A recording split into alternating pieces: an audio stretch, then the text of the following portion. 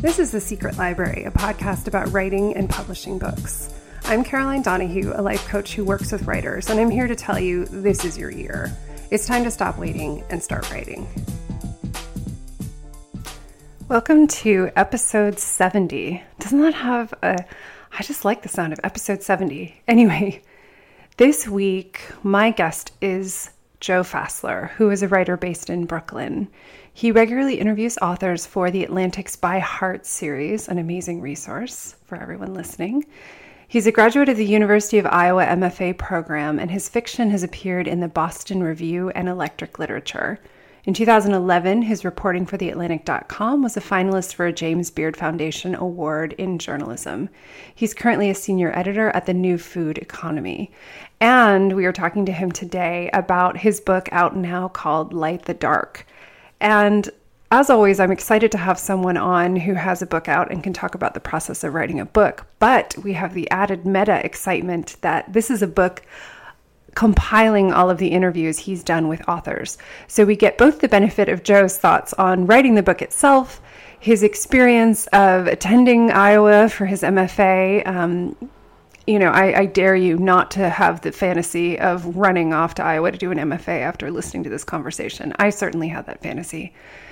And then also insights that he's gained from the conversations he had with authors in order to create the book itself. So there are many, many layers to this interview, and I think all of them will be enjoyable to you. I know you're going to love Light the Dark, which is out now. There are links to the book in the show notes available at secretlibrarypodcast.com. Enjoy listening to Joe. Hey, Joe, thanks for coming on. Hey, Caroline. So glad to be on the show. So from what I understand, you have been the interviewer, but are less often the interviewee. That's absolutely right. I love it. It's fun, right? Writers are great to talk to. Yeah, exactly. Well, I think we've both managed to create projects where you get to talk to them all the time, which is, by the way, like the best deal going, right? I mean, it's amazing. It's really so fun. Because I think it's one of those things about media these days, which is, you can say to somebody like, hey, can I talk to you about your writing, Stephen King or Neil Gaiman or any of these people? And just for my own purposes. And of course they would say no. But if you say, you know what, I'll record it in some fashion and share it, then you kind of have access. Yeah, I think that's part of my attraction to journalism in general, is you just get to sort of stalk all of these people who are fascinating to you or interesting in some way. And it's totally professional and okay. You get to call. I write about food and I write about other things, so I'm constantly calling strangers on the phone. But writers tend to be some of the more interesting people to talk to, since their medium is words after all. They're just dynamic conversationalists by and large. Exactly. So your book Light the Dark started out as a column for The Atlantic in 2013, called By Heart, and I love the premise, which was not just talking about writing, but it's what have they read that changed their lives? Mm-hmm. And I think that's the best question ever. Did you got so excited because I loved that you admitted that the preface was a little tricky to write, what preface isn't tricky to write, by the way? Yeah, that was a first for me, and I really did a lot of go-arounds on it. Yeah, how many drafts was it for the preface, or like how long? I don't even remember. I think I had maybe 4 different attempts before I settled on the approach that really worked, which is something I find often. Like, I have to just write something start to finish that just doesn't work, but in the process of writing it, I realize why it doesn't work, and then I can try again. So I think I did that 3 or 4 times with this before I settled on the eventual approach that I did take. I think that's so important, and I think it's something that people don't give themselves permission to do. It's like beginning writers.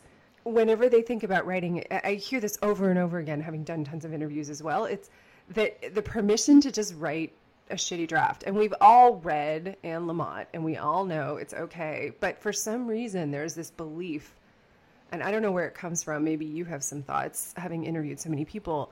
Yeah. That if you don't do it really well the first time, then you don't have any talent, and there's no point in continuing.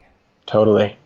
Yeah, I think it comes from 2 places, generally. I mean, one is that the vast majority of people have very little experience with the process itself, the underlying process that goes into creating a work of art. As consumers of media and artistic works, by and large, we're seeing finished stuff.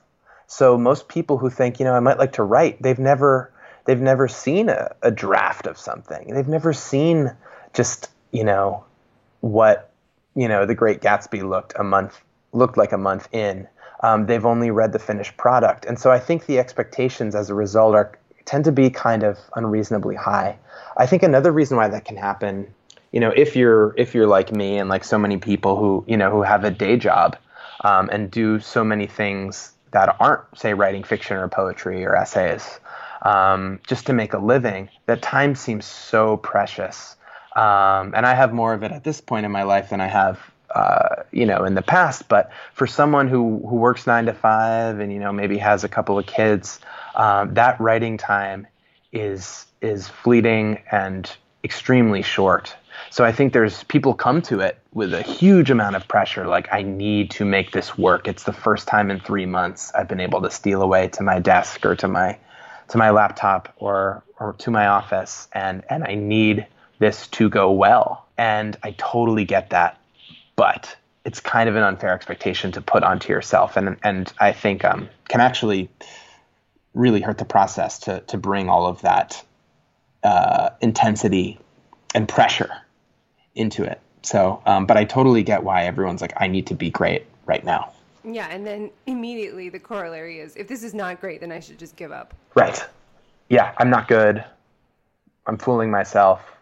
All of those, self-doubting voices start to sneak in. So what do you think separates, I mean, obviously you went to Iowa, so you got to, really immerse in the permission of the process and studying the process. But for people just starting out and for all the people you've interviewed, what do you think separates them from other people?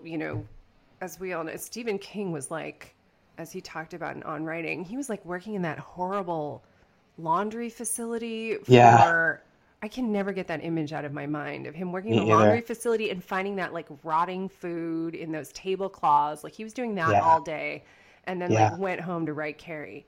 So what do you think, from having interviewed him and many other people, separates them and allows them to keep going, even though they have the same doubts as everybody else who's writing? Yeah. Writing is so much about, honestly, time management and being incredibly resourceful about finding ways to make time for writing. I think, 90% of writing is really just finding ways to make the time. And these people that I interview are incredibly stubborn about that. Mark Haddon calls it a bloody mindedness, which is sort of a great British coinage of his. Just this unbelievable stubbornness to find the time, to make it precious. And, it's easier now, though still not easy, that they have, publishers and agents who, are expecting them to do new work and, that they've made a certain amount of money through their publishing. But even still, you'd be surprised how hard it is, how many engagements they have calling, whether it's teaching or speaking or whatever else it is that they do. But most of these writers have stories from way back when, before they'd published anything, before the world had sort of, tapped the sword to their forehead and said, you're a writer. They did not know that, and they had the same self-doubt that we all do. And what it came down to for most of these people was just finding a regular time to make time for it. For Khaled Hosseini, it was went at his graveyard night shifts when he was a security guard, for instance. He'd go there with this big book of Stephen King novellas, and he would try to write.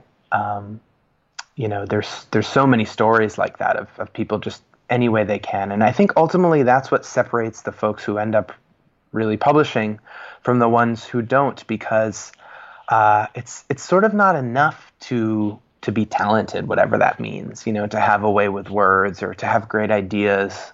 It really kind of all changes once you actually try to commit something to the page. And unless you're spending a real significant chunk of your life doing that, it's really hard to make anything of value. So I think that's the difference, is really just a willingness to be as creative as possible to find time before the work can even actually start. I think you're right. I mean, I think there's a book in this, maybe, of writers. I know there's the rituals book, the daily rituals, or Uh-huh.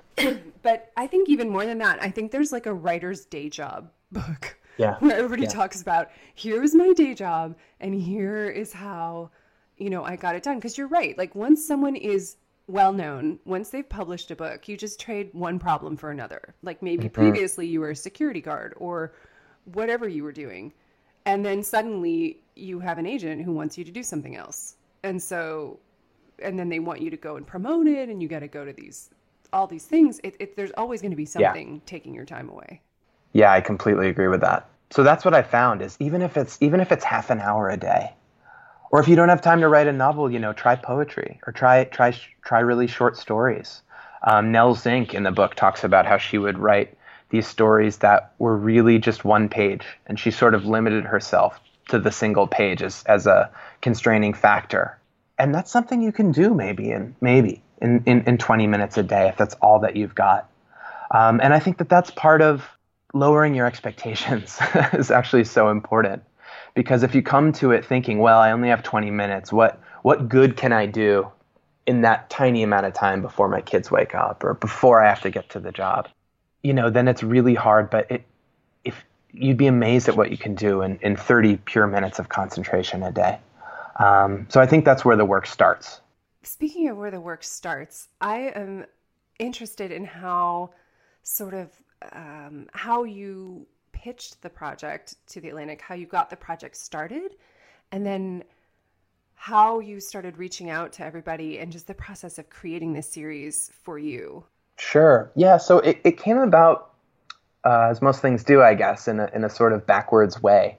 I had been doing interviews, for a podcast like this one, during my time at Iowa, when I should have been writing.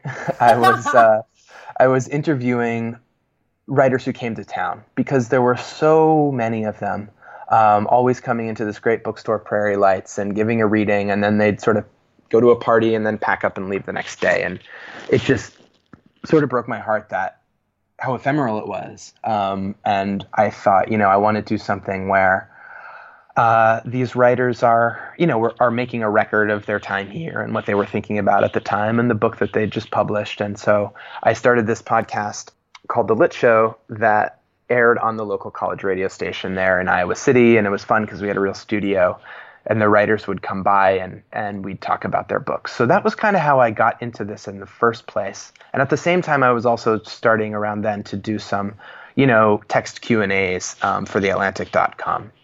And through the process of doing that, I noticed this kind of strange thing, which is that I would come to these interviews with all these questions and all these excitement and all these ideas about the book. And it was very strange to talk about because though I think my ideas were good and interesting, the writers often, they don't want to really talk about interpretation. They don't want to foreclose the possibilities.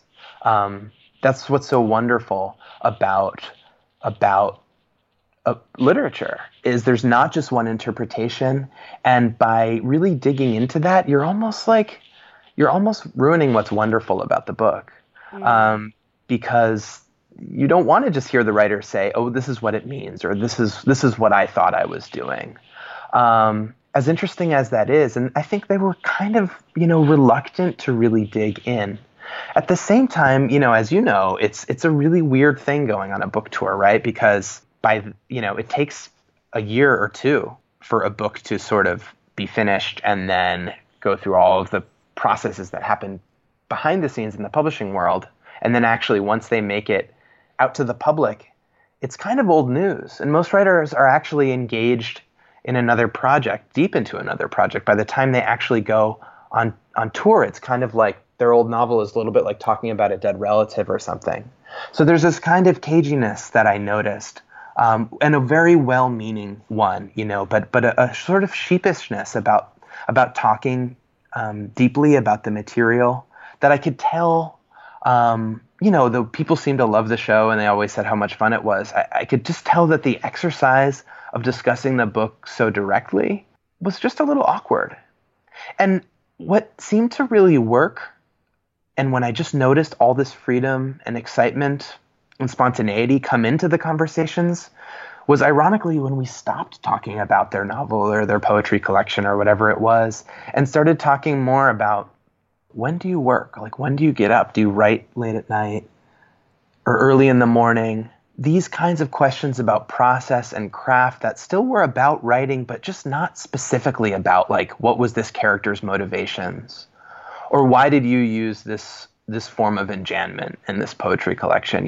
What are the formal kind of considerations that you were thinking about here? It would just really open up. I tended to leave those kinds of questions for the end of the conversation, and always found myself wishing that I was able to spend much more time just asking about process and asking about what they were reading, and asking about how these writers sort of made their creative lives. So with that in mind, I started thinking about, what was something I could do that would have a formula, but also wouldn't be formulaic. Some kind of generative question I could ask, a million different writers that would stay interesting each time. And so I had a couple different ideas, actually. And the other ones, it wasn't clear to me at the time that asking about a favorite passage from literature was by far the best idea. But the others I don't even remember anymore. Oh, no, I was going to say, what were they? Yeah, I know. I really don't even, this was now 5 years ago. I don't even remember. Well, now you're the KG writer who's like, I don't know, it was old news. Exactly. I didn't think about it. Let's forget about that. Yeah. So I pitched maybe 3 or 4 different ideas to my editor at the time, Spencer Kornhaber, who's now a staff writer, mostly about music for The Atlantic. And he said, well, let's try this one. Let's try this idea, which I had called, I pitched it as By Heart was the name, where writers share a line that they know from memory or something that just has had profound influence on them. So we said, hey, let's just give it a try. So it was actually funny. I had to then approach a couple writers without actually having a series to show them this unorthodox thing, like, can we do an interview based on this where we don't actually talk about your work directly? And for whatever reason, I reached out to the short story writer, Jim Shepard, who I was interested at the time and whose work I really like, and who I've heard is quite a fantastic teacher. So I thought he might be good. And I just straight for Jim Shepard. That's impressive. You're like, I'm going right there. Totally. Well, I knew it had to be somebody who was kind of a name, just to make The Atlantic happy. And I don't know why him specifically. I just had a feeling he might be good at it. And I just kind of wrote him an email, I don't know him, and said, hey, here's this thing I'm thinking of doing. Are you interested? And he said, sure, absolutely. Like, let's either talk about this last line from Flannery O'Connor's A Good Man is Hard to Find, or he had a passage, which is amazing. And he also had a passage from Lolita, and he wasn't sure which one he wanted to do. Oh my God, they're both so good. You're like, can we do both? I know, yeah, exactly. So we ended up so I called him on the phone. It was December, I think, of 2012, and we just had this amazing conversation for, maybe 30 or 40 minutes about this story. And it just blew me away. I knew right away. Maybe it was just him, and his sort of magnetic way of thinking. But I was like, this was like unlike any interview I've ever done. It was so, it was like attending a great seminar. Exactly. And instead of that awkwardness of getting someone to sort of talk about their own work, and which can feel promoty or just strange. I felt like I was just getting a sort of like unfiltered glimpse of this man's mind and way of thinking. That's amazing. So so then you have Jim Shepard, right? So you've got Jim Shepard. So you can be like, hey, I'm writing from the Atlantic and I got Jim Shepard. And then it's just like, did everybody just line up? Pretty quickly, yeah. I mean, there were so at the beginning I was doing it every single week, which probably actually there was good things and bad things about that. But once I had this first piece, then suddenly I had this beast to feed. And I was getting pretty good people from the beginning. It was a little weird to explain it to them, but at least I had that piece to show. And then pretty early on, I think, I could look back at the archive. I got Sherman Alexie did it really early on. Elizabeth Gilbert did. Both of those pieces are in the book, and they're two of my favorites. Those were two really early ones that kind of became models for me in terms of what these pieces could accomplish. So fairly quickly, I was able to connect mostly, through some pretty cool book publicists who are willing to try something new and pitch their writers on it, and were able to get them excited. So really, grateful to them. We were able to get some household names in there. And I think that, that really helped down the line. Definitely. I think part of the reason too that I was able to get, well-known people to do this is it's so much easier than writing an essay or something. But the end like one. And so, but they just really, they have to have a conversation, and then then they'll work on the transcript, but it's not the same as kind of coming up with everything on their own. There's so much discovery in a conversation that happens that's organic, and it's a lot harder, I think, to do that on the page. It just takes more time because it's just you. But with two different voices there, you can kind of riff off each other and cover a lot of ground in 30 or 40 or 60 minutes. So I think that's a nice part of it for them too. Yeah, and I think that what I have heard is that everyone is so grateful to have a conversation rather than having to fill out a form in an email. Do you want to answer these questions? Exactly. Where they're just sitting there oh God, I don't know. Yeah, it completely changes it. So as I have there's so many unique things I can ask you because of the circumstances you're in. Having not done the MFA myself, I did an MA in psychology, so I was like, oh, another degree sounds delicious. Oh, cool. But how many degrees can one get? Apparently a lot, based on some people's experience. But I mean, how does this compare to the experience, doing these interviews? How do you kind of fit that into the canon of having done sort of the classic MFA in Iowa? I like to tell myself sometimes that having these conversations is sort of like getting little mini masterclasses, but as someone who's actually done the degree, what do you think is both different and similar about the process of interviewing writers on your own? Right. They're different. I mean, I think that I've learned at least as much from these conversations as I did from my MFA, but I learned different things. I mean, for the MFA, I think, you're in contact with incredible instructors, and you learn a lot from them, and they're great. I had amazing teachers at Iowa, Ethan Kanan and Marilyn Robinson. No big deal. No big deal. Both of whom are in the book, Light the Dark, and really taught me a lot of what I know about writing fiction. At the same time, though, they're just two people, and probably the most instructive thing for me about Iowa was because it's a funded program and you teach, you really get to live for a few years like you've already made it. You're essentially like a writer who has a few books out and has a pretty cushy teaching job at a university, and you have time.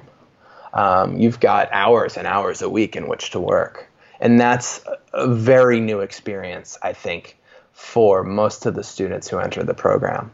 It was for me. And it's a learning curve. I mean, I think a lot of the time I could have spent writing, I spent, for instance, running a podcast. And I was in a band where we did live karaoke. So we had students from the program, they would pitch their song they wanted to do, We Are the Champions, or whatever. And then we would have a big party where all the students would come and everybody would get up and do their song, because all writers probably secretly want to be rock stars. So, Yeah, you know, like Stephen King's band. Yeah, exactly. So were they good? Like how, I'm sorry, I can't just let that one slip on by. Yeah, they really ranged, but some of them were truly, truly incredible. I remember Eleanor Catton singing "We Are the Champions" and just killing it. So many funny memories. Or Benjamin Nugent doing "Psycho Killer." It was a lot of fun. But Were I there any mentioned it. themes among Yeah. the karaoke selections? Oh God, we did it all. I mean, Nice. we did like a Bikini Kill song. Oh, We did a lot of like James Brown and funk. I mean, we really ran the gamut, which was really fun. We were called the Dads because we had a definite dad rock vibe going on, for better or for worse. And I mention it because these are the things you do when you suddenly have completely unstructured time. A lot of people got really into softball. There's this big poets versus fiction writers softball game at the end of the year every year at Iowa, and it becomes like a full-time job for people. And that's all great. Like, that's wonderful. You need to live and experience things. But looking back, I'm like, oh my God, I had so much time, and I wish in some ways I'd used it better. But that was the challenge. The other thing you get out of an MFA is you really get a network of people. Ethan to read, and Ethan Kanan, who will always sort of say that he did spend most of his Iowa MFA playing softball, said that will always tell you that it doesn't matter that he wasted his 2 years basically and didn't write a word, because what he came away with was a community of close friends that he could share his work with and read their work, and in relationships that will last a lifetime. So I think that's what's really important about the MFA. Really is the kind of learning to deal with your time for the first time in a way that you won't have ever until you are able to make a living as a writer, and that community that you come away with. With these conversations, I think the benefit of it is, first of all, hearing from so many different voices and hearing so many different perspectives. I mean, I only had probably 6 or 8 different professors in my whole MFA, which is some fantastic viewpoints, but also a limited number. And with this book, I've now done 150 of these interviews, and just speaking to such a range of different writers with different approaches and different visions and different influences. I've learned so much, not only about craft, but also I've discovered so many works that have in turn influenced me, and gotten my mind just excited that I hadn't known before. So it's been great in that way. There's also something about these conversations where the writers, they kind of know they're just speaking about their own experience, and they're a little bit more willing to give advice. And I think sometimes in the MFA context, writers are a little afraid of, teachers are being a little afraid of being prescriptive in that way. I think because they have students who are really diverse and are doing different things. And so, Ethan Kanan is one who's probably the best teacher of writing I've ever had, is one person who says, here are my rules. Here's how an ending works. Here's how point of view should operate. What you should think about when you're trying to write from the point of view of a character. You might disagree, that's fine, but I think these are the rules, so at least if you break them knowingly. But that's actually really rare, I found, in my experience, in the academic context. And I think there's something about these conversations, since the writers are really talking just from their own perspective, the thing that they've learned about their work instead of their ideas about yours, that they're really willing to say, well, here's how I think about endings because I have to write them, or here's how I struggled with this character and learned I'd gone about it completely the wrong way, because it's just specific to their experience. And it's harder to get teachers to do that, I think. So that's been one of the most valuable things for me in terms of this book, as well as speaking beyond writing, just the strategies people have for trying to channel their creativity, which we all struggle with, right? And that's a big theme. Probably the biggest theme of this book is how do you get to that place, with all the worries that we all have and all of the cares and busy schedules. How do you kind of get to that place where your best ideas happen, where magic happens? And that's a little bit more awkward to kind of ask in your famous professor in a writing class. For whatever reason, the focus is always more on the students. But I think that's been really valuable for me with these conversations is hearing, first of all, that these people have these doubts and they have these struggles, and then also learning about the strategies they've used over time to cope with it. I never thought about that, but yeah, it would have been difficult. I was in photography school for a year, and yeah, I got to know my professors as people, but I wouldn't have been like, hey, what do you do when you freak out and you feel like the project might be terrible and you check the whole thing? Right. It's a little easier to do that in an interview. Yep. Well, of course, now you're making me want to chuck everything and go to Iowa, but it was great. Oh, so great. Yeah, I have friends who've gone. It's just like, ooh, it sounds like heaven. Yeah. So how have they, and you've done 150 interviews, is amazing. How have they impacted your own writing? Because you're doing the column, and then you've got the book coming out with this, and then are you working on your own fiction on the side still, or are you primarily focused on journalism? I have been, yeah. I'm very focused on journalism. I kind of split my day working in the morning on a novel that I started really my last year in Iowa after I'd graduated and thought it was a short story, but started working on as a novel in earnest in 2013. And I try to carve out 3 or 4 hours a day.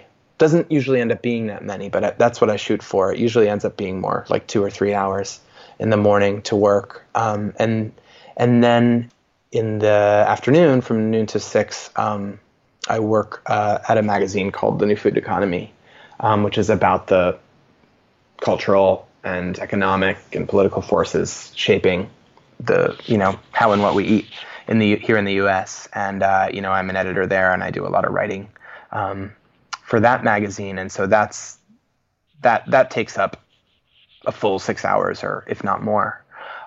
So I do try to split it, and one of the ways these conversations have influenced me is to make sacrifices. I've seen the way other people have done that. Financial sacrifices, time sacrifices, social sacrifices, to make sure that by and large, I'm able to return to the experience of working on this novel in those morning hours. I think there's always a little bit of a tricky balance, and again, this goes back to this book that maybe we should go at it on, like, what do writers do as day jobs?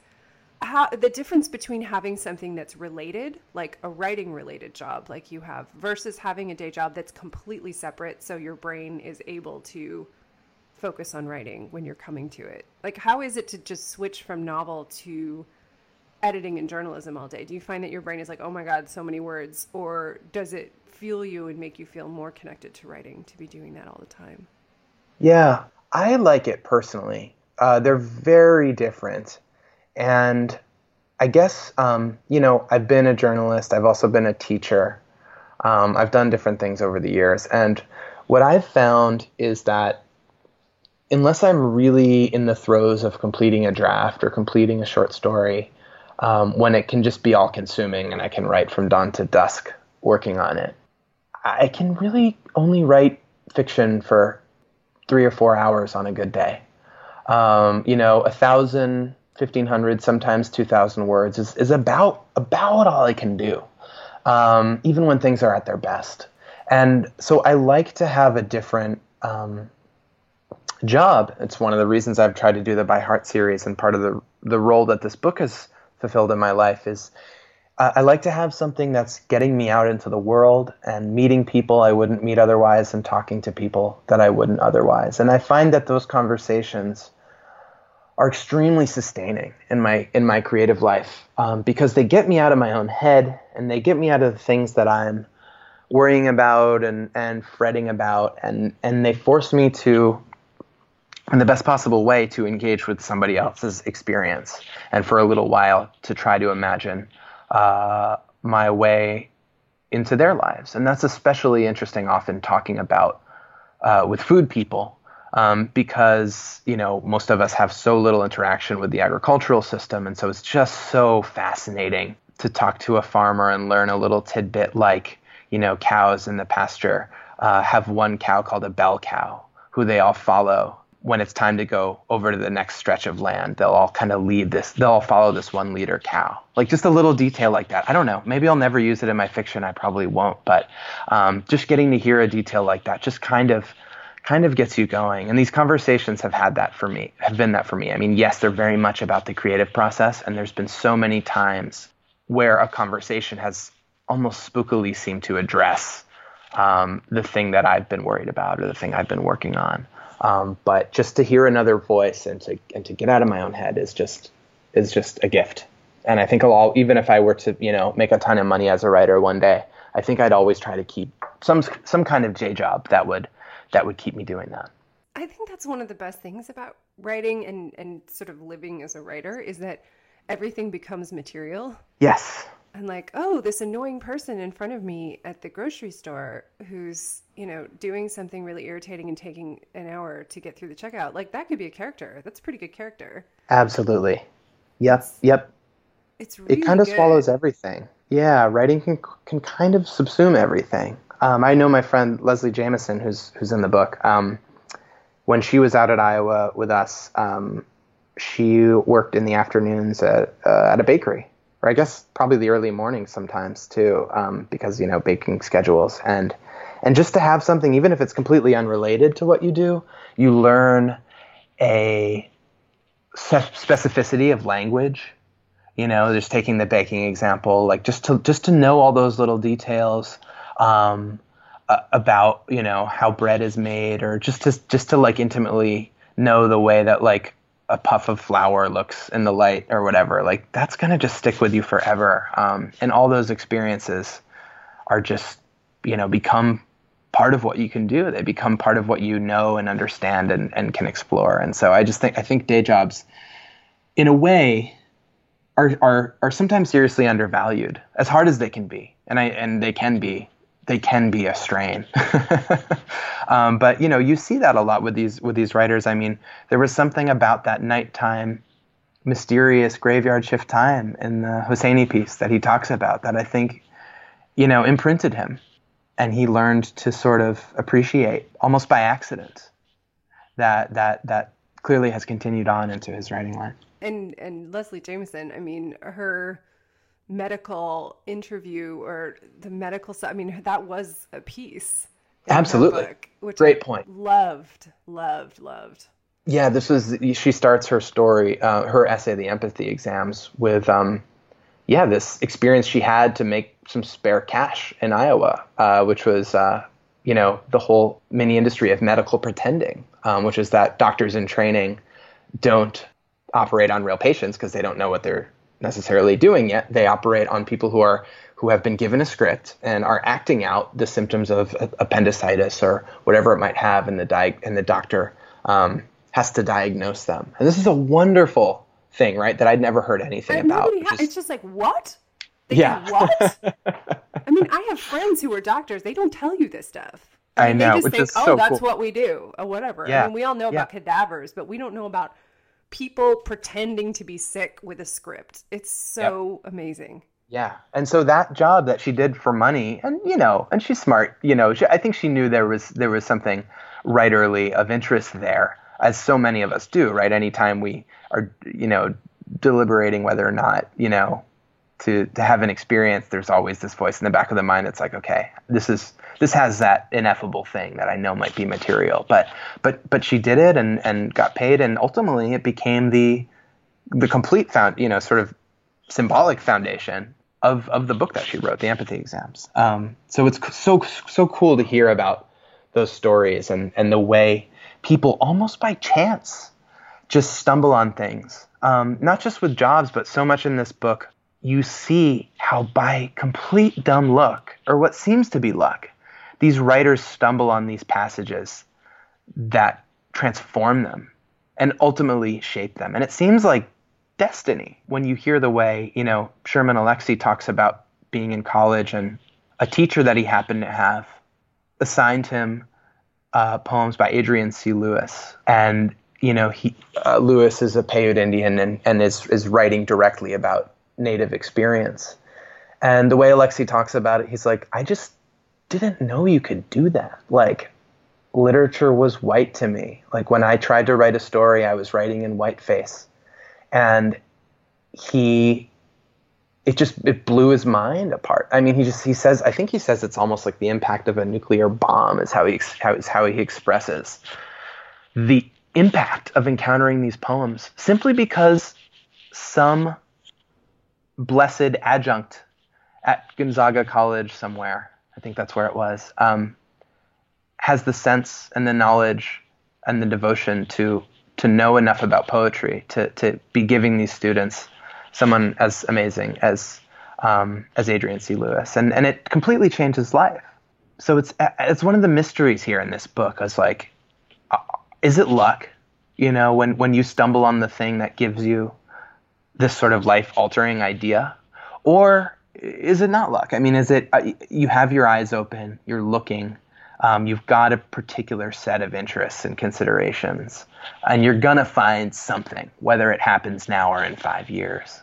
And I don't actually know the answer to that, but it's certainly wonderful reading the way these writers sometimes just seem to stumble into the sort of light bulb moments that ultimately define them. I think like anything else, luck kind of favors the prepared. So yeah, if you are reading nothing, then you probably, aren't wanting to be a writer. I mean, I don't know anybody who isn't like compulsively treating bookstores like an open air drug den like I do. Yeah.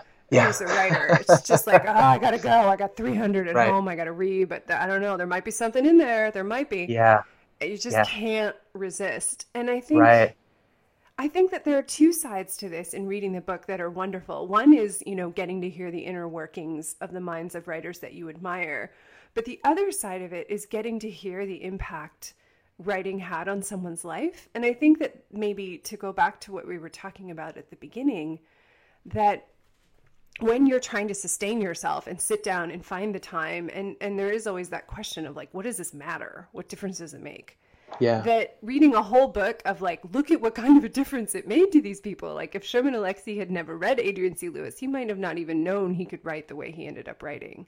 Yeah. So I think the sort of call to action for anyone thinking of writing is to keep going, because you don't know who is going to be impacted by what you ultimately create.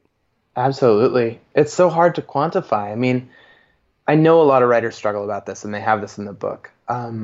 There are moments of self-doubt in here where you can tell even these successful writers are wondering, why? It can feel self-indulgent, I think, especially when it's not going well. But if you can look, and we all feel about that, like whether we're writers or not, about the things we devote our time to. It's so easy for things not to feel quite impactful enough, or quite altruistic enough, or quite meaningful enough. And writers are no different in that. But if you really look at like the impact that someone like Sherman Alexie has had, it must be incalculable. Just for him articulating so many things on the page that have never been expressed before, not only for the people alive now to read them, but for all the people who have not yet been born.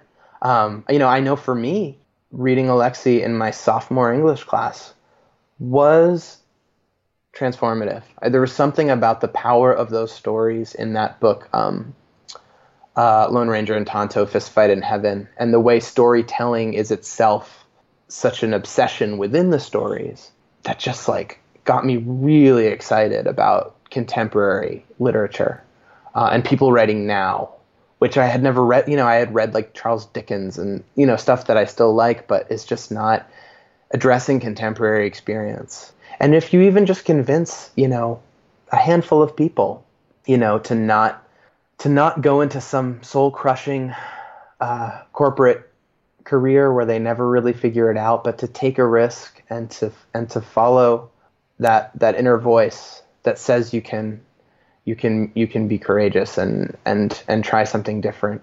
It's hard to really measure the impact of that. I mean, I really believe that literature can unlock something in people that ultimately gets them to ask serious questions that has the potential to really improve their decision making in their lives. I hope that's true anyway. I want to believe that, and I think I do. Well, I think you've just created a book that proves that it does. And I want to thank you for taking all the time to do those interviews. So now that we can have them in this book and benefit from them. So yeah, I'm so glad if you're enjoying them.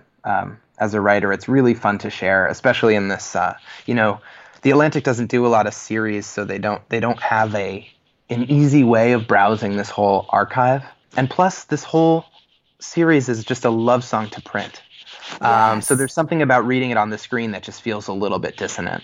So I'm so happy to finally have them in this sort of beautifully bound thing you can hold in your hands and to share them in this form. Well, thank you so much for talking to me today and thank you, Caroline. Sharing a little bit more of the process. Yeah, really appreciate it. It's been great. Thank you for listening to the Secret Library podcast. The show is produced by me, Caroline Donahue, and Frederick Barry McWilliams Jr., my tireless audio engineer. To get show notes for this episode and all other episodes, please visit secretlibrarypodcast.com. To get updates, literary love, and notification when new episodes are posted, sign up there for Footnotes, my newsletter. And to learn about life coaching with me to work on building your writing life, visit carolinedonahue.com. If you enjoyed this episode, please share it with a friend. Gold stars to everybody who leaves a rating and review on iTunes. We're so grateful.